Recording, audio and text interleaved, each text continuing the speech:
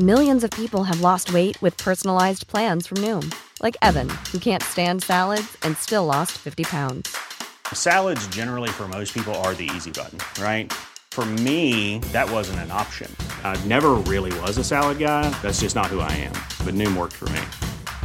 Get your personalized plan today at Noom.com. Real Noom user compensated to provide their story. In 4 weeks, the typical Noom user can expect to lose 1 to 2 pounds per week. Individual results may vary. Normally, being a little extra can be a bit much. But when it comes to healthcare, it pays to be extra. And United Healthcare makes it easy with Health Protector Guard fixed indemnity insurance plans. Underwritten by Golden Rule Insurance Company, they supplement your primary plan, helping you manage out-of-pocket costs without the usual requirements and restrictions like deductibles and enrollment periods. So when it comes to covering your medical bills, you can feel good about being a little extra. Visit uh1.com to find the Health Protector Guard plan for you.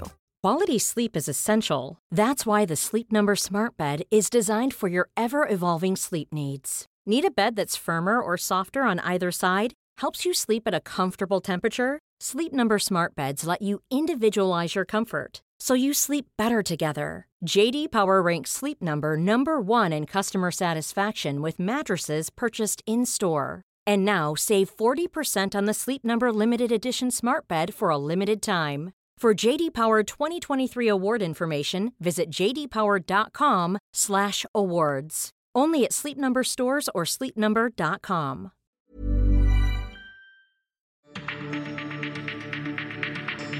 Hello, and welcome to this edition of Joint Action.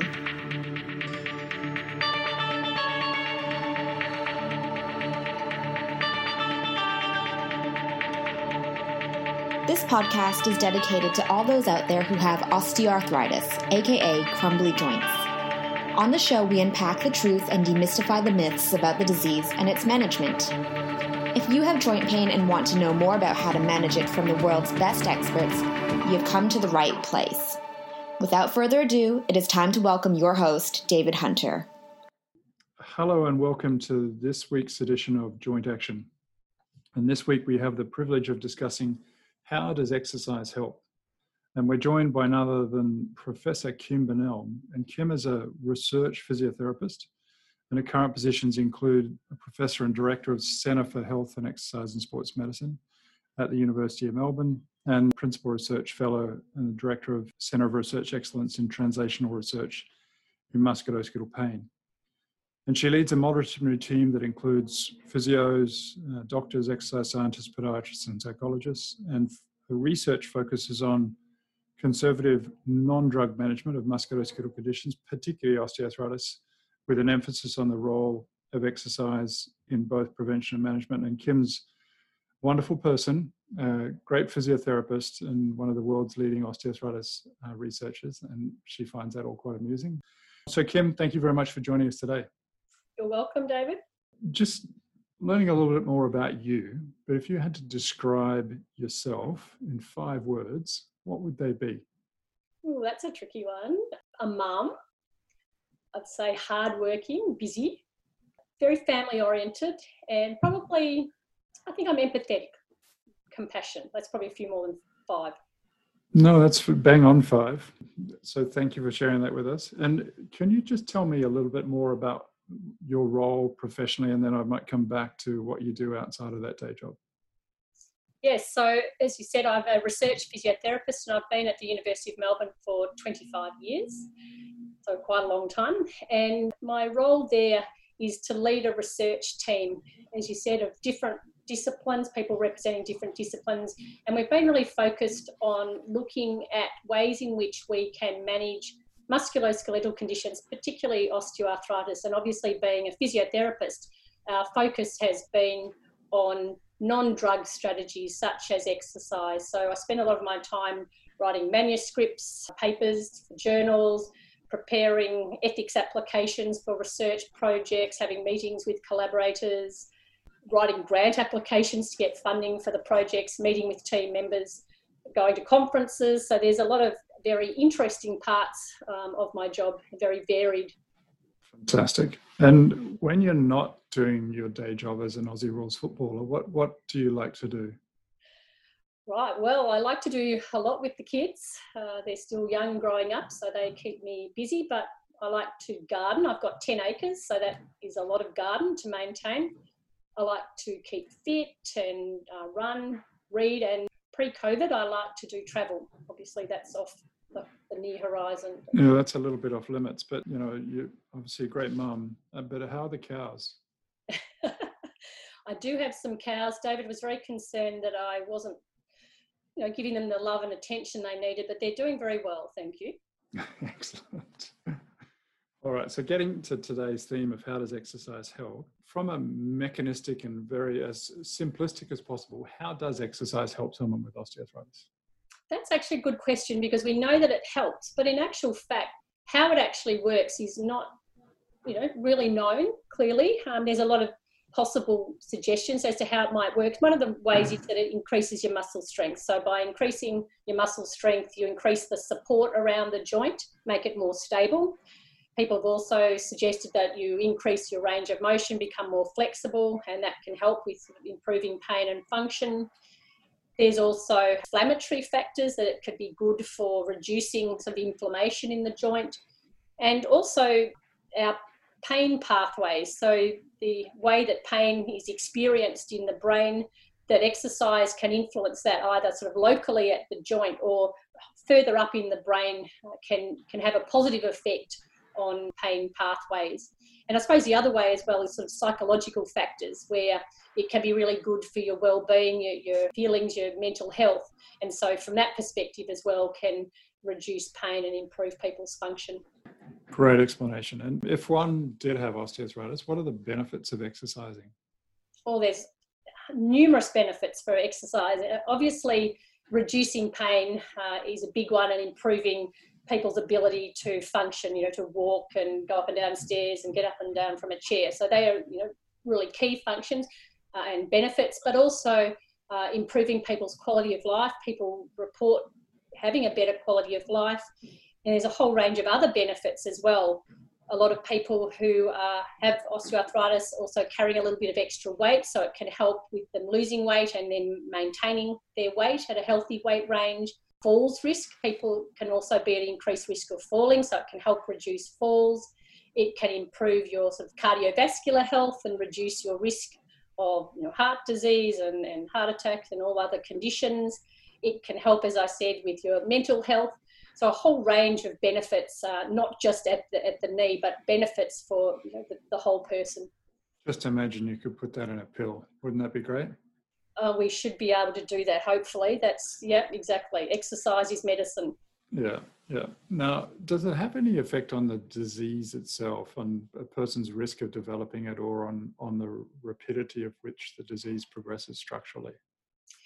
Yes, so that is another good question. So oftentimes people think that what they see inside the joint, the structure, that exercise, might be damaging to the knee joint. But really the evidence doesn't show that to be the case. So it doesn't increase one's risk of getting the condition, and in fact probably can reduce your risk if you keep your weight down and so forth. So it can have some benefits there. But if you do already have osteoarthritis, if you exercise, the studies don't show that there is any negative effect on the actual joint structure. It doesn't necessarily change the joint structure, reduce what you see perhaps on an X-ray, but it doesn't make it worse. And I think that's really important to point out, because we know that what the person feels in terms of pain and their function doesn't actually relate to what you see on an X-ray. So this exercise thing, it sounds great, but are there particular types of exercise that are better than others? Again, the research has shown that a lot of forms of exercise can be equally effective. So there's benefits from strengthening exercise, there's benefits from aerobic exercise such as walking or cycling, there's benefits from Tai Chi, yoga, water-based exercise. So there's a whole range of different types of exercise that people can get benefits from. And so I suppose what it comes down to is that this means people can choose exercises that they like to do, because what's really important is that people stick with an exercise program. So choosing something that people like and that they can do is really important, and going with what they prefer. There's no point doing water-based exercise if you really don't like to go to to a pool and do that. So I think another thing is having variety. So choosing a variety of different forms of exercise will be good to get all of those health benefits, but also will help with, you don't get bored. I mean, for a lot of people in the general community, there's a fascination about building muscle and, flexing in front of mirrors. Is it sufficient to be strong? Are there other benefits of improving muscle? Yes, so certainly, particularly as we get older, we know that muscle strength does deteriorate. So over the age of 50, I'm in that category now, it's important to do strength training to build up the strength of the muscle, because we know that does reduce. But as you've pointed out, there are other aspects of muscle function. So endurance, not just how much weight you can lift, but also muscle endurance, how fast you can contract the muscle. So if you were going to have to quickly speed up across the road because there's a car coming, that requires the muscles to act really quickly. So all of those are important, as well as just pure strength. And what about exercise for flexibility and aerobic or cardiovascular type exercise? Is that any benefit there? The studies haven't necessarily looked at stretching exercise on its own, because generally people will do stretching exercise in combination with other forms of exercise. But stretching exercise can be, useful as we get older. We get stiffer, and with people that have osteoarthritis, their joint is often stiffer. So doing some stretching exercise is good to try and improve or maintain the range of motion of the joint. So that is important. But I'd encourage people to do the stretching with other forms of exercise like strengthening. As you said, aerobic exercise is also good because that gets the benefits that you're going to get for your heart and your lungs. So getting out walking, getting some moderate intensity exercise where you're getting a little bit, you can still hold a conversation, but that your heart and lungs are working is really important as well for all those other health benefits. So digging into that a little bit further and thinking about the various functions of the muscle themselves, obviously one is strength, another is about how well you activate or contract the muscle, another is obviously potentially around the joint position and body sense and balance. Which of those is most important, if any? I don't think it's like a most important. I think all of them are important and all of them have different roles. So I wouldn't say, well, you should do this and not that. But it does come down to the individual. And, if you go and see an exercise specialist, such as a physio, they can look and see which might be the one that's lacking the most. So someone might be, if you have a look at some of those bodybuilders, they may have huge muscles and they might be really strong, but you look at them and their endurance is not very good at all. So, they might then need to work on endurance. So I think it comes down to the individual, and some people may have deficits more in one aspect than another.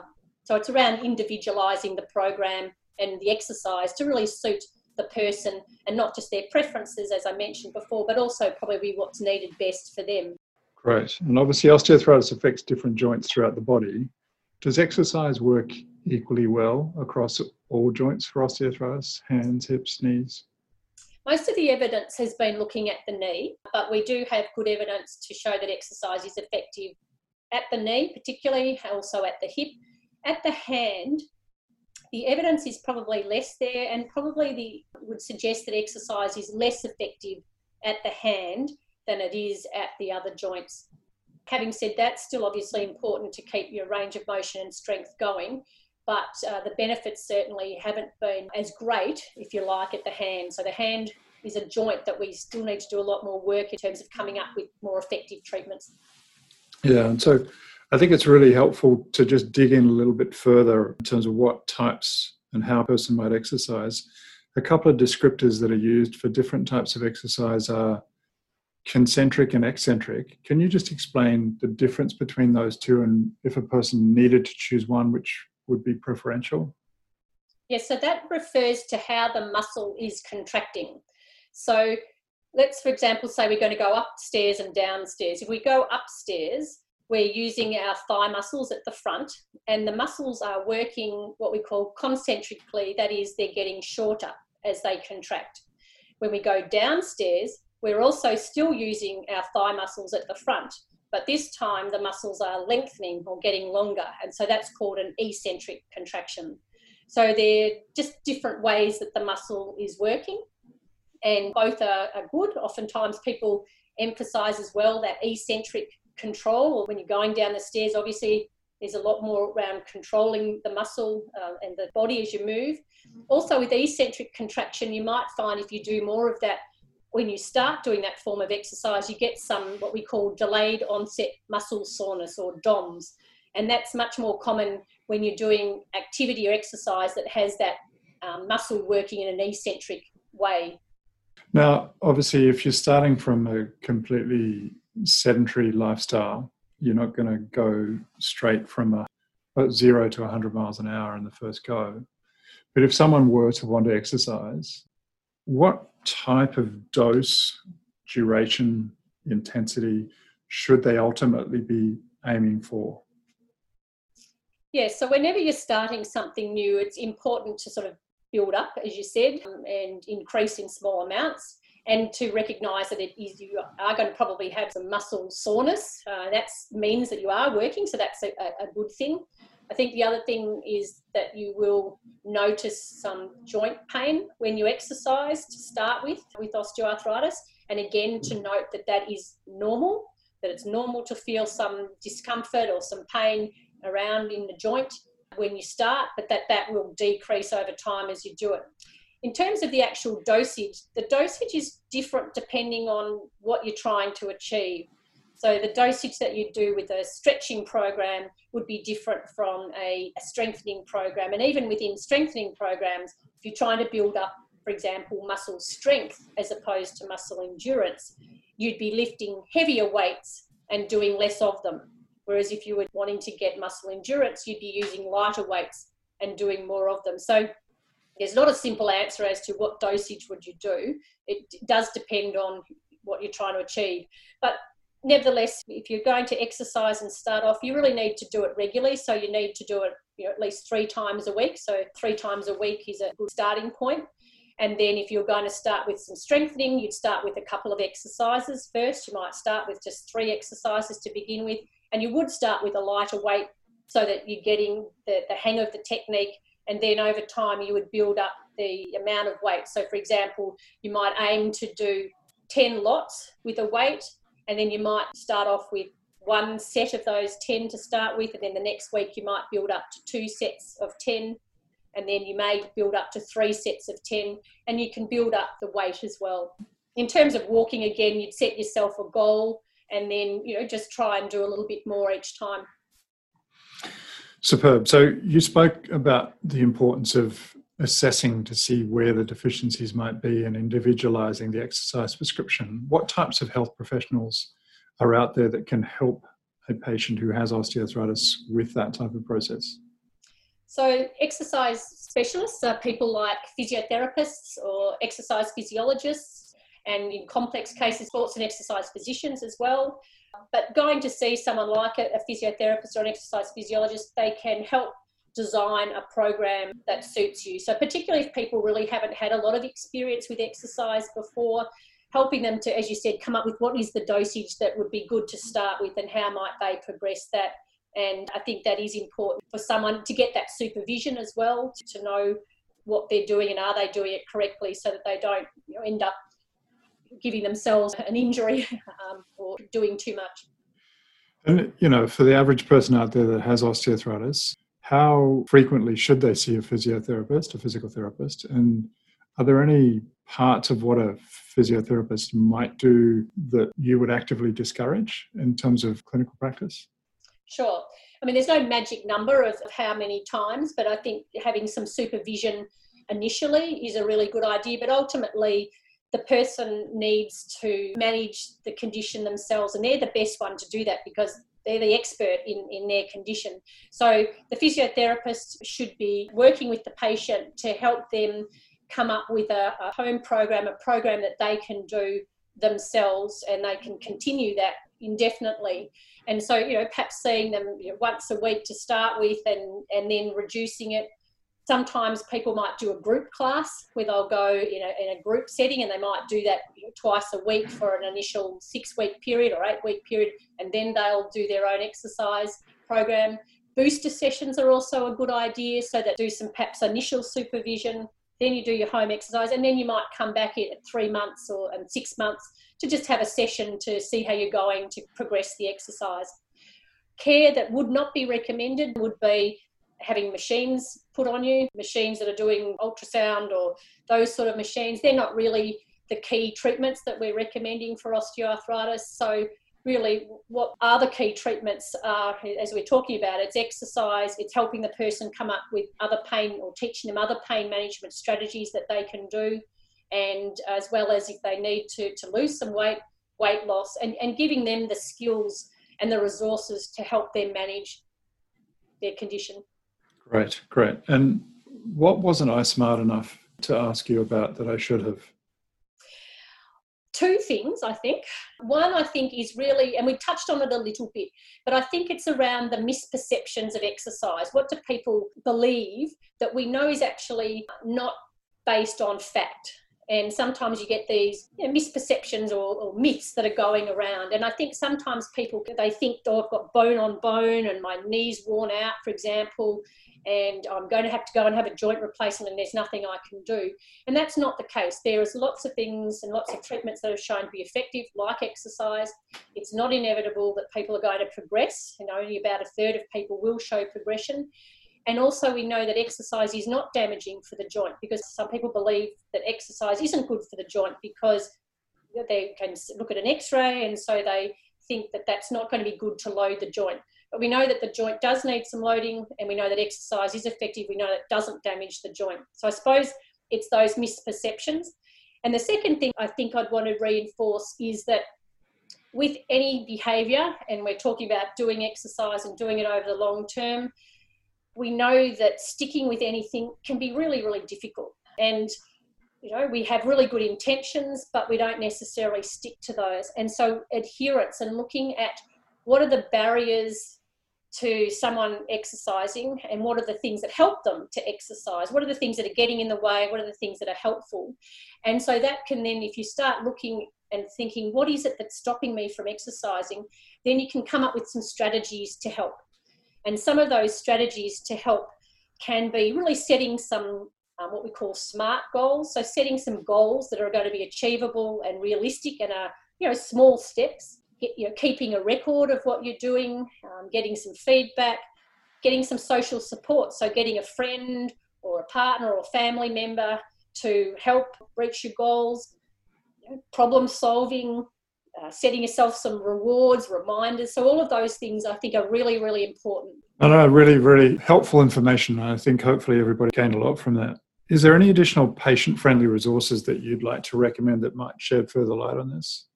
Yes, I think that the patient organisations have some really good resources, because I think it's important to get resources that have got evidence behind them, because if you Google, you'll get a lot of information, but a lot of it is actually not what we call evidence-based. And so resources from, for example, Arthritis Australia, My Joint Pain, they have an excellent website that can be personalised for you and give information and advice that's appropriate for the person's individual circumstances.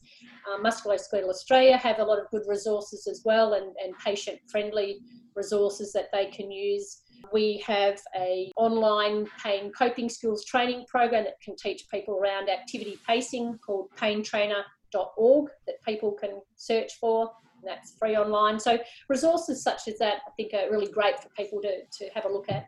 Great. And we'll include links to those in the show notes to go along with that. So what's the biggest challenge you have in your role right now, and how are you going to overcome that, COVID virus aside? So you don't want to talk about the COVID virus impact, our biggest challenge? Or... You can. Well, obviously, we're sitting here in self-isolation in our separate home offices. And obviously what COVID did from a research perspective is it means we had to stop a lot of our research projects because they involved face-to-face contact. So they've all been put on hold. All of our team are now working from home. But luckily, a lot of the research that we have been doing, in conjunction with you, David, as well, is research around telehealth. So delivery of care for patients with osteoarthritis via video conferencing and online. And so that's been really good because we've been able to continue those. And I think it's really highlighted the value of these services as well for circumstances like this, but also people living remotely. So I suppose one of the challenges has been that. Other challenge, not COVID related, is getting enough funding for musculoskeletal research. Sometimes it often doesn't get the same amount of funding as other diseases like cancer and so forth, and yet it is one of the biggest burdens and one of the most common causes of chronic pain and so forth, and it costs the community a lot of money. So I think from that perspective, that's the challenge. Yeah, I mean, it's difficult times, but hopefully we'll all get through this together. But if you could do anything to improve health and healthcare, what would you do? I think you summed it up a bit earlier before you said, if we could package up the exercise as a pill. And I think the way the healthcare system was set up was very much around sort of acute care, hospital settings and so forth. But really, a lot of what we're seeing now in our society in healthcare is chronic diseases. And if you look at the chronic diseases, basically the core recommended treatments include things like exercise and weight management, because all of those two factors, being inactive and being overweight and obese, are contributing to a whole raft of chronic conditions, not just osteoarthritis. So if healthcare could be shifted, where instead of funding the surgeries and all the drugs and opioids and so forth, if it could be shifted so that we could support people to exercise and support them to lose weight in ways that were accessible and effective and cost effective as well, and that the patient could afford to have, so access across Australia, I think that would go a long way to dealing with the problem. How do you continue to learn in order to stay on top of things in your role? I collaborate with a lot of people who are much smarter than I am. And so I think that's a really good way to keep on learning, because you align yourself and work with people from all different areas. And that includes you're learning from students, you're learning from patients who have the condition, you're learning from people in different specialties and different backgrounds and disciplines. So that's a really good way. So I think it's that multidisciplinary collaborative team, which, as you said, again, involves patients and stakeholders, involves health insurers and clinicians. So involving everyone, that's a really good way to learn. Also, I think conferences and so forth are really good ways to keep on top of the latest cutting edge research as well from around the world. And unfortunately, our key osteoarthritis conference, which we would have been at this week in Vienna, had to be cancelled. But that again is, linking with people from around the world is a great way to keep on learning. Yeah, those collaborations and networks can't be underestimated, and obviously a lot of that is shifting online through those remote connections and Zoom. So if you could have a billboard with anything on it, what would it be and why? Right now, I think the billboard would be "Thank you, Australia," and I think it would be thank you to our leaders who made the really tough decisions to implement all the measures so that we deal with the pandemic. Thank you to all the healthcare professionals who have worked, and put their lives on the line to treat all the patients. Thank you to all the workers, the people in the supermarkets who've had to deal with behaviour that hasn't been the best around toilet paper. And thank you, I think, to all of Australians who have, I think, done a fantastic job in self-isolating and doing what we need to do to not end up like the States and not end up like some of the other European countries. So I think for me right now, I think that's why I feel. Yeah, and I think we're incredibly fortunate to be in the position we are, and I really feel for a lot of our colleagues overseas who are really doing it pretty tough right now, and it looks like they're right in the thick of things, and will be for some time. But yeah, we're incredibly fortunate to be in a country where we've managed to get those case numbers down and keep them down. Is there one piece of advice, knowledge, or wisdom that you'd like to give in parting for patients with osteoarthritis? I think it's around hope. I think with anything you need to have hope that you can make a difference. And I think, as I said before, it comes back a little bit to the sort of misperceptions and some of the myths that there's nothing that people can do once they've got osteoarthritis. It's a downhill spiral, and that's, there's nothing they can do. And I suppose I wanted to say that message is around hope and optimism, that there are, we've got good treatments out there. Things like exercise, weight management, other strategies can be effective. And so try them and believe that they're going to work, because we have the evidence to show that they're going to be effective. So that would be my sort of final message. And a great way, hopefully, to inspire the listeners who are out there. Kim, thank you so much for your insights, your wisdom, and spending some time with us today. No problem. Thanks for having me on your podcast. It's our pleasure. And that's all for this episode of Joint Action. Between now and next time, do take care of yourself, stay strong, and stay active. And thank you so much for listening. All the best. Thanks for listening to Joint Action with David Hunter. If you like our show and want to know more, check out www.jointaction.info. Don't forget to subscribe to the podcast and share it with your friends and family. If you have any questions, you can email us at hello@jointaction.info and follow us on Twitter @jointaction.org. This podcast was hosted by David Hunter, edited by Vicky Duong, music produced by Jordan Hunter. The information posted on this podcast is not intended to diagnose, treat, cure, or prevent disease. Anyone seeking medical advice should consult a health professional.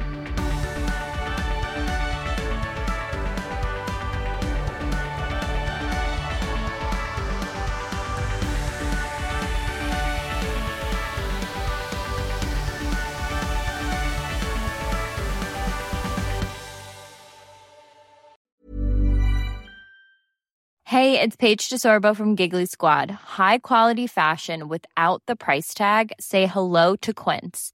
I'm snagging high-end essentials like cozy cashmere sweaters, sleek leather jackets, fine jewelry, and so much more. With Quince being 50 to 80% less than similar brands.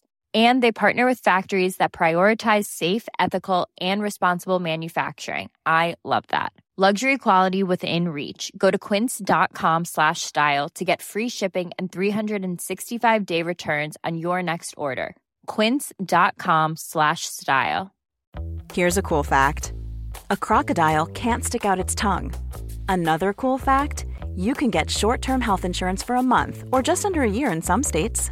United Healthcare short-term insurance plans are designed for people who are between jobs, coming off their parents' plan, or turning a side hustle into a full-time gig. Underwritten by Golden Rule Insurance Company, they offer flexible, budget-friendly coverage with access to a nationwide network of doctors and hospitals. Get more cool facts about United Healthcare short-term plans at uh1.com. Planning for your next trip? Elevate your travel style with Quince. Quince has all the jet-setting essentials you'll want for your next getaway, like European linen, premium luggage options, buttery soft Italian leather bags, and so much more. And is all priced at 50 to 80% less than similar brands. Plus, Quince only works with factories that use safe and ethical manufacturing practices. Pack your bags with high-quality essentials you'll be wearing for vacations to come with Quince. Go to quince.com/pack for free shipping and 365-day returns.